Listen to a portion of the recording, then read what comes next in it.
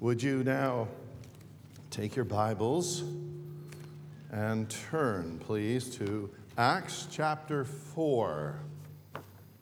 Acts chapter 4. Our theme today is what the Holy Spirit can do in you and me. This is part 2. I shared with you part 1 last week.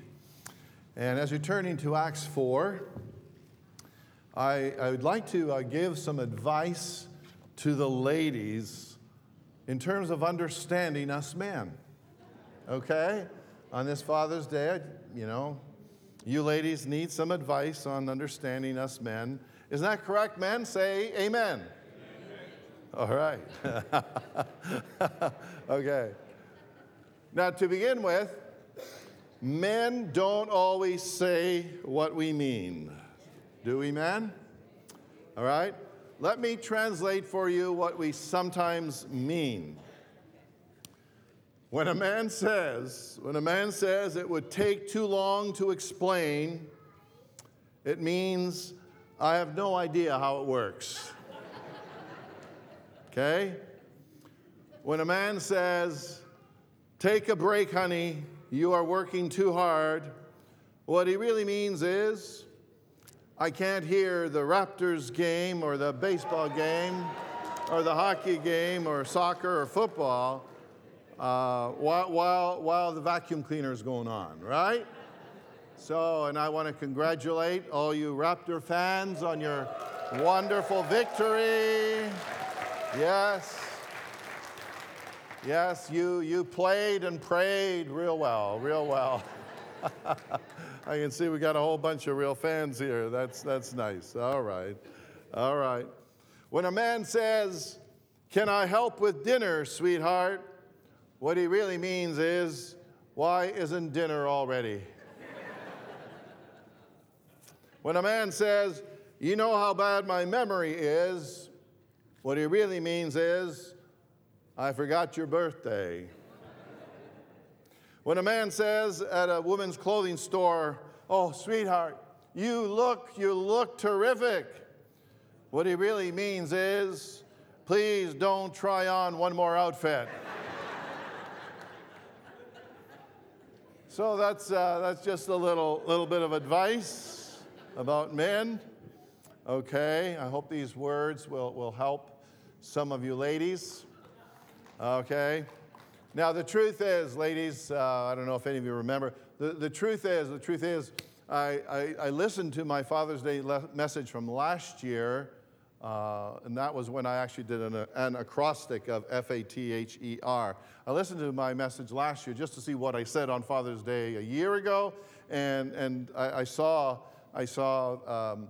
these words of advice that I had included last year, and I thought, oh, I really like these. I'm just going to pass them on to you again, okay? So, here we go. On the theme of what the Holy Spirit can do in you and me, in part 1, I shared with you the following fantastic truths, whether you realized it or not, okay? So, I shared with you these 4 marvelous, beautiful, life-changing truths that were on the screen, okay? Number 1, last Sunday, we said our human limitations and weaknesses can be transformed into supernatural gifts and abilities. Secondly, our hesitancy to be known as Christ's followers can be transformed into bold confidence. Our fears and intimidation can be transformed into a sense of invincibility. And number 4, our convenient style of Christianity is transformed into costly commitment Christianity. That's a little summary of part 1, and you can listen to the whole message from the Rosewood Church of the Nazarene website. Radio listeners, you're able to do that as well, of course.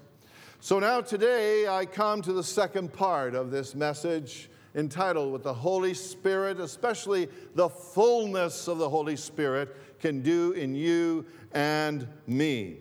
And the first truth I want to invite you to focus on is this.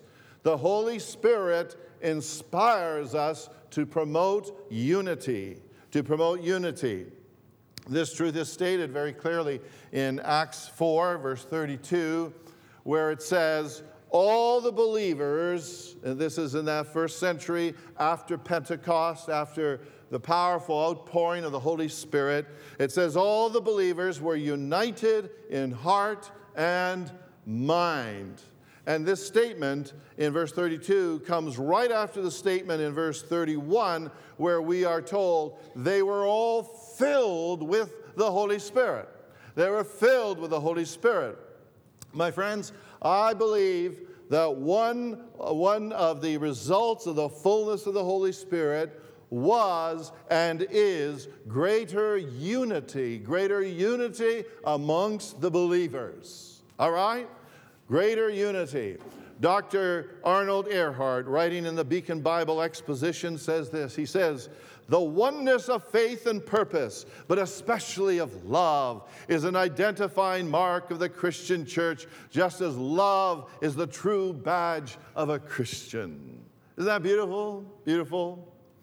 It is the Lord's will. It's the Lord's will for us to live, worship, and work in unity. Psalm 133 verse 1 says, how good and pleasant it is when brothers live together in unity. Amen? Or, as you see it on the screen, how wonderful and pleasant it is when brothers live together in harmony. And Ephesians 4 verse 3, why don't you read it together with me? Make every effort to keep yourselves united in the Spirit, binding yourselves together with peace. Let's go to the next verse. Colossians 2:2. My purpose is that they may be encouraged in heart and united in love. So, my friends, the question is this. Are you a person? Are you a woman? Or are you a man? Are you a man who promotes unity? Unity in your family, unity in our church, at your workplace, at school, in your neighborhood, wherever. If you do, if you promote unity, you are probably a person who is filled with the Holy Spirit. If you are a person who is inclined to cause problems, if you're inclined to cause disunity, is it perhaps because you are not yet filled with the Holy Spirit? Perhaps only you know the answer. Perhaps only you know the answer. Ephesians 5:18 says, be filled with the Holy Spirit. Be filled. Let's further discover what else the Holy Spirit, especially the fullness of the Holy Spirit, can accomplish in our lives. Let's go to this second truth, all right? Second truth is this. Read it from the big screen. The Holy Spirit brings about a very generous and helpful attitude in us. This comes from various passages of Scriptures, but certainly one of them is Acts 4, the first part of verse 32. Why don't you read it with me together? And they felt that what they owned was not their own, so they shared everything they had. And a little bit later, when you read Acts 4, verse 34 and 35, here's what it says. Together, here we are. There were no needy people among them. Whoa. My voice alone, even if the microphone is turned off, is louder than hundreds of voices. What is this? What is this? Huh? Come on. All right, come on now. Together. There were no needy people among them, because those who owned land or houses would sell them and bring the money to the apostles to give to those in need. Amen. All right. Now, this is how they were described after they were filled with the Holy Spirit. One writer says, generosity of the most unselfish kind made them different from the world. In regards to their generosity and their helpful spirit, I really appreciate what Dr. William Barclay says in his little commentary. He writes these words. He says, we must note one thing above all.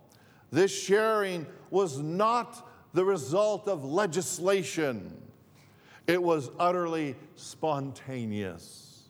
It is not when the law compels us to share, but when the heart moves us to share, that society is really Christian. Isn't that beautiful? Right? Reverend John Wesley, the great preacher from the 1700s who brought revival to England and who believed strongly in holiness, in entire sanctification brought about by the fullness of the Holy Spirit. Reverend John Wesley had 3 rules for managing money. Maybe you've read them here or there across the years. Reverend Wesley said this. Number 1, gain all you can. Number 2, save all you can. And number 3, give all you can. Isn't that a wonderful way to live, Dr. Lisa? Yeah? Say it again. Gain all you can, save all you can, give all you can. It's wonderful, wonderful. May the Lord help you and me to live in this way. The commentator in my New Living Translation, Life Application Translation Study Bible beautifully says this in one of the notes. The author says, the early church was able to share possessions and property as a result of the unity brought by the Holy Spirit working in and through the believers' lives. This way of living is different from communism because the sharing was voluntary. Amen. My friends, I want to sincerely thank the many of you who are regularly generous and helpful in meeting the needs of others and supporting our church here, Rosewood Church of the Nazarene. Recently, the end of April marked the end of our church fiscal and financial year. And through the generous giving of many of you, we once again met and surpassed our world missions goal. Praise God. A couple of months earlier, we paid off all of our church mortgages and loans after 15 years. And through your generous giving, we were able to meet all of our congregation's ministry financial needs, including the radio broadcast. And so we give God praise and say thank you to the many of you who have made it possible. Amen. Amen.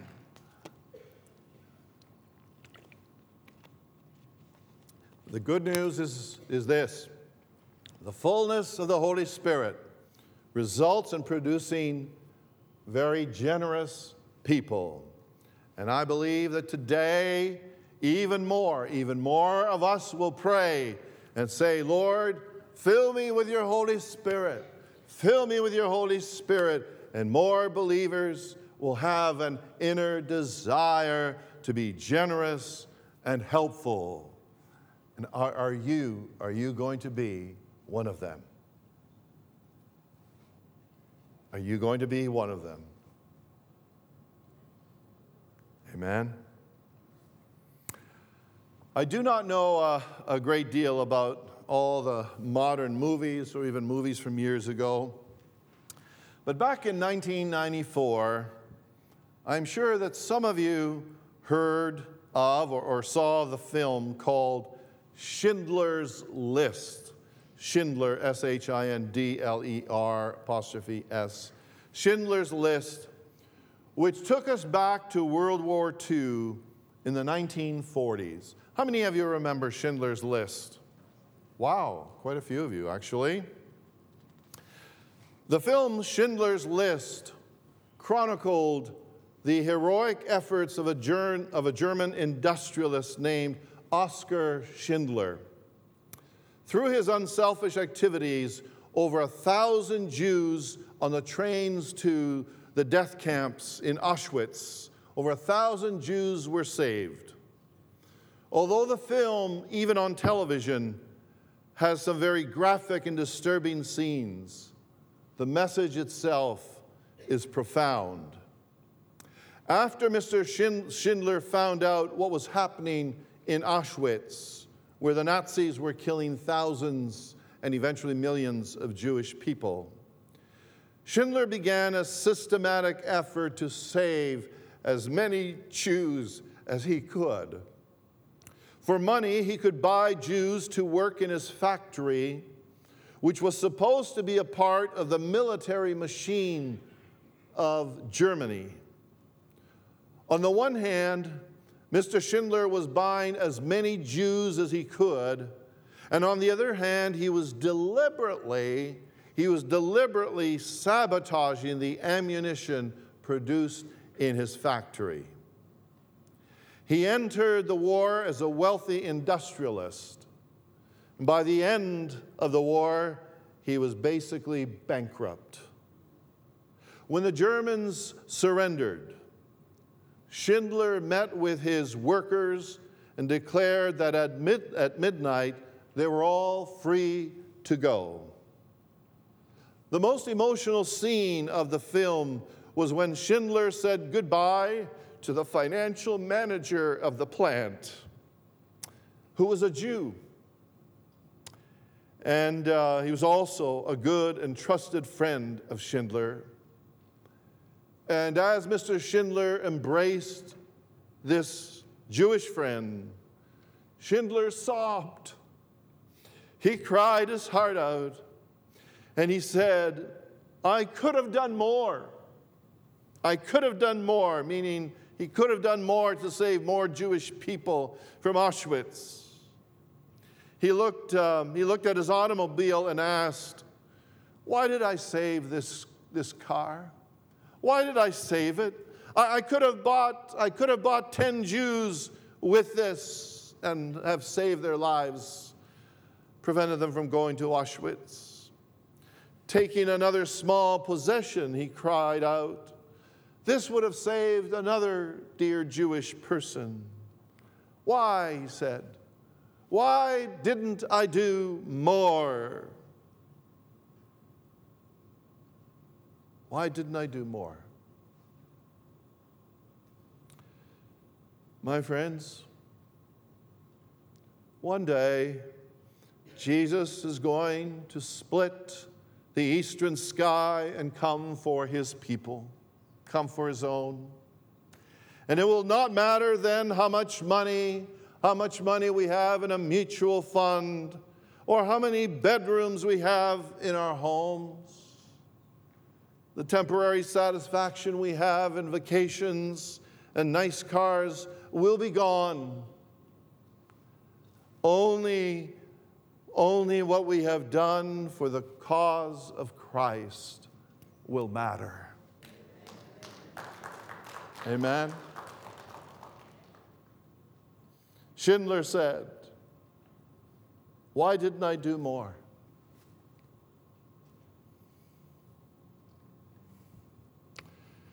May the fullness of the Holy Spirit, which results in generosity and a helpful spirit, enable us someday to stand before the Lord in confidence, knowing that we have done our best for the Lord and for others. Amen?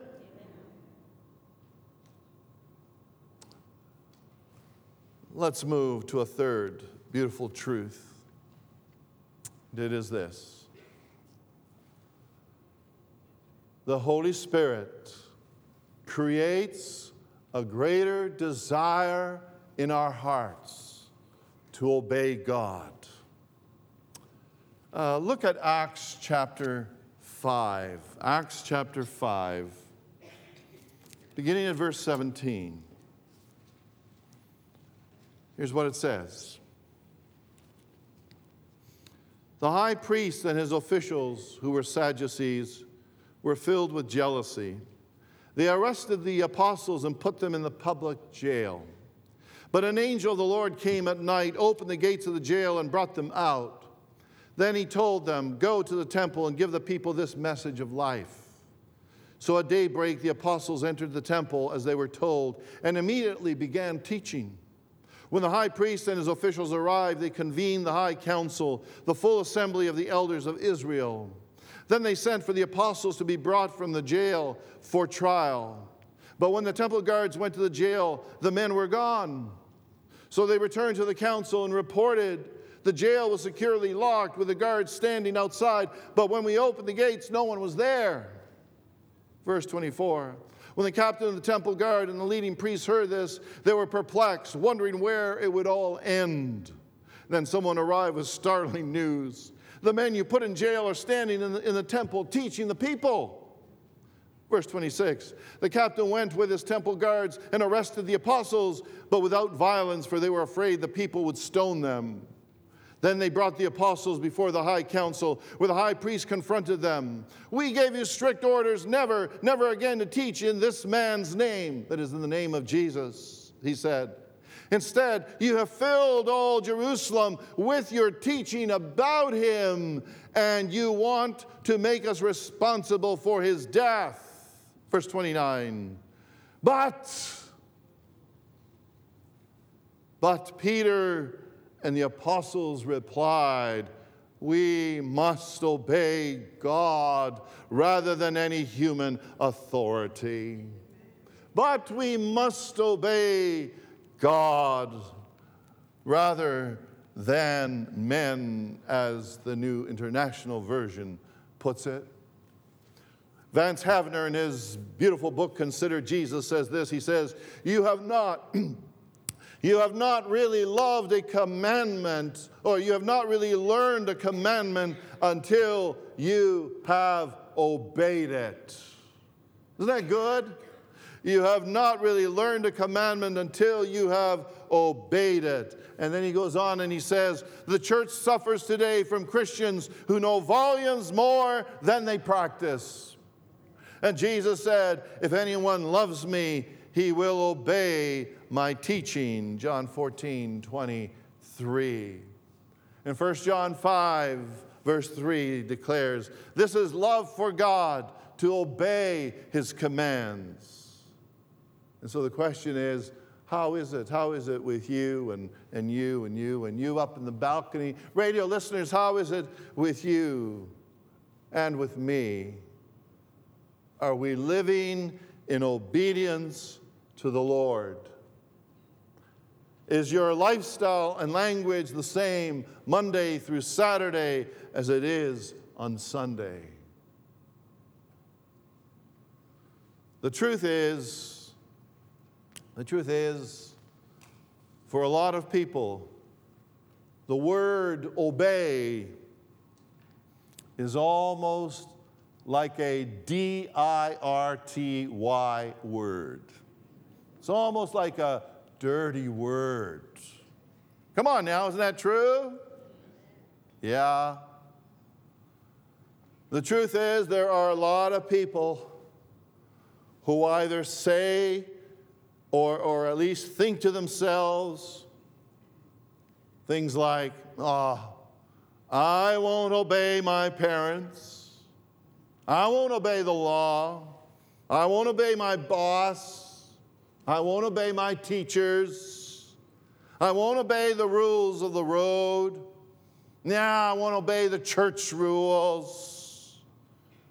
I won't obey the 10 Commandments. I won't obey God. I won't, say so many people. There are many people in our culture whose belief is, I'll do what I want, when I want, if I want, how I want to, and nobody is going to tell me otherwise. Yeah. A lot of folks like that. I'll do what I want, when I want, if I want, how I want. And the sad truth is, there are some Christians like that too. And that has to change, folks. That has to change. I want you to know this. It doesn't matter how smart you are or how many degrees you have.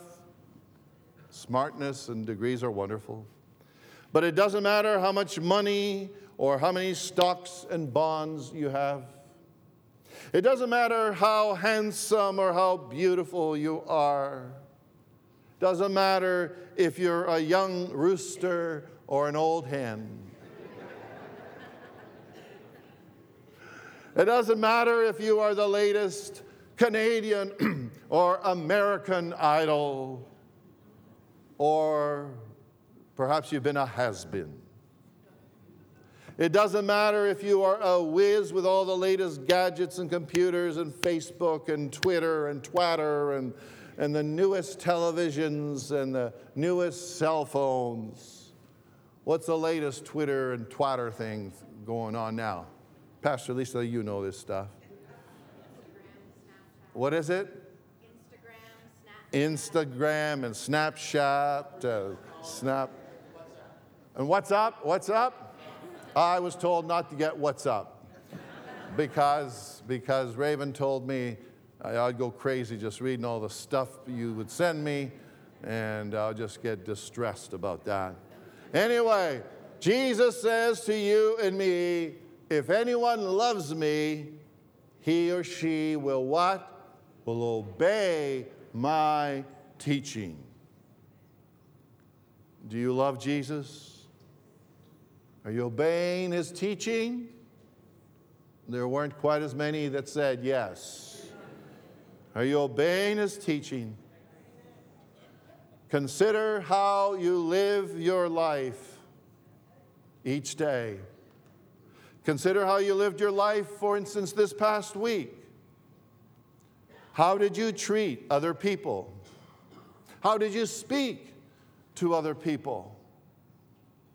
The Lord says, do not let any unwholesome talk come out of your mouths, but only what is helpful for building others up according to their needs, that it may benefit those who listen.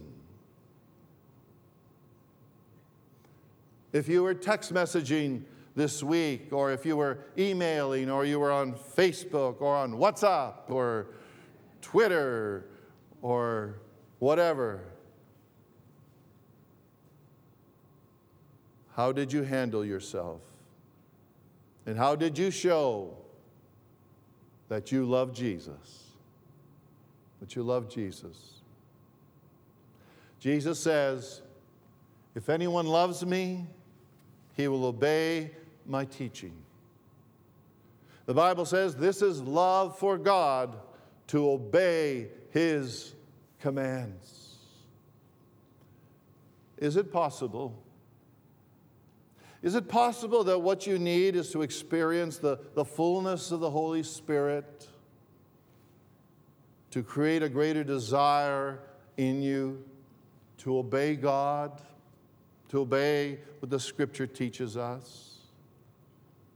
Is it possible?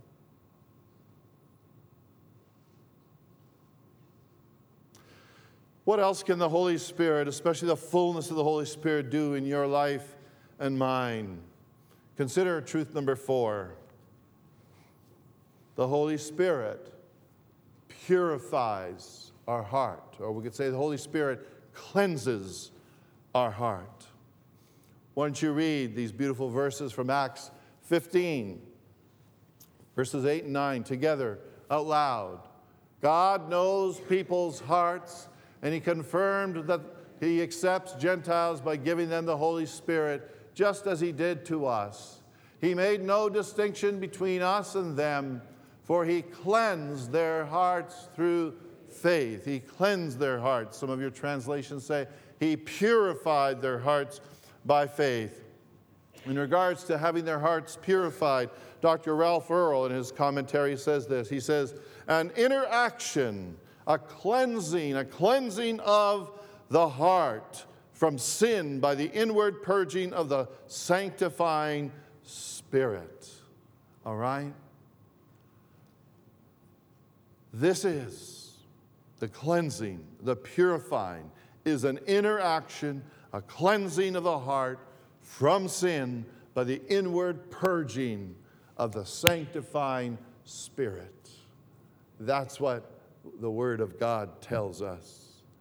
And so, is your heart, my friend, is your inward nature fully purified? Are we fully purified? Jesus said, Matthew 5:8, blessed are the pure in heart, for they will see God.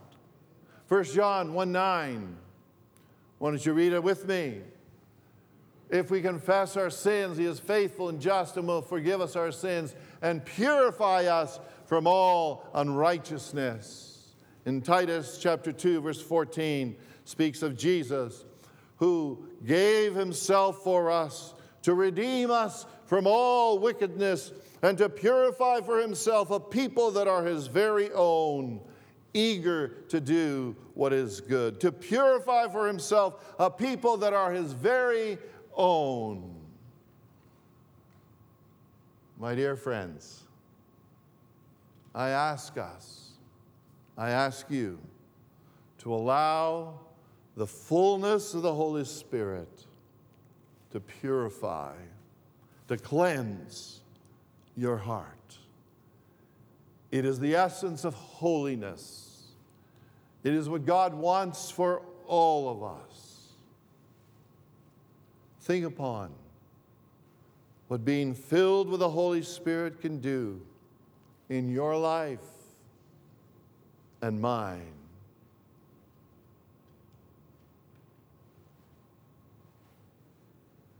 Reflect upon the 4 truths that I've shared with you. Read them with me. Number 1, the Holy Spirit inspires us to promote unity. Number 2, the Holy Spirit brings about a very generous and helpful attitude in us. Number 3, the Holy Spirit creates a greater desire in our hearts to obey God. The Holy Spirit purifies our heart. That's number 4. Isn't it wonderful, the good and the great things that the Holy Spirit can do in you and in me? Amen. It's beautiful what God by His Holy Spirit is able to do.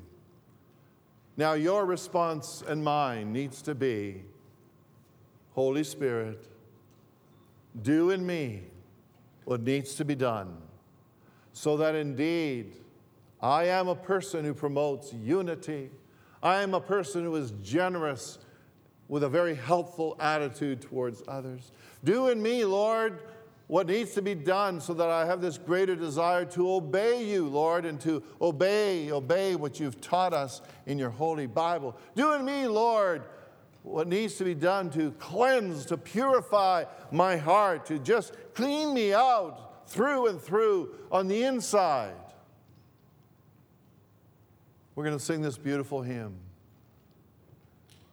There's some of you that need to come today, to kneel or stand around this altar and to say, Lord, fill me with your Holy Spirit. Do inside of me what you alone are able to do. Cleanse me, purify me, fill me. Bring out, Lord, these beautiful traits that we've been learning the last couple of messages. Let me live these traits out through the presence and the power and the purifying work and the fullness of your Holy Spirit. Would you stand, please? Would you stand? Would you stand? You come as we sing. Come. Men, we men need what the scripture is talking about. This isn't just for women. It's for all of us men. for all of us men. Yes. Come as we sing. Some have already started to come. Let's sing.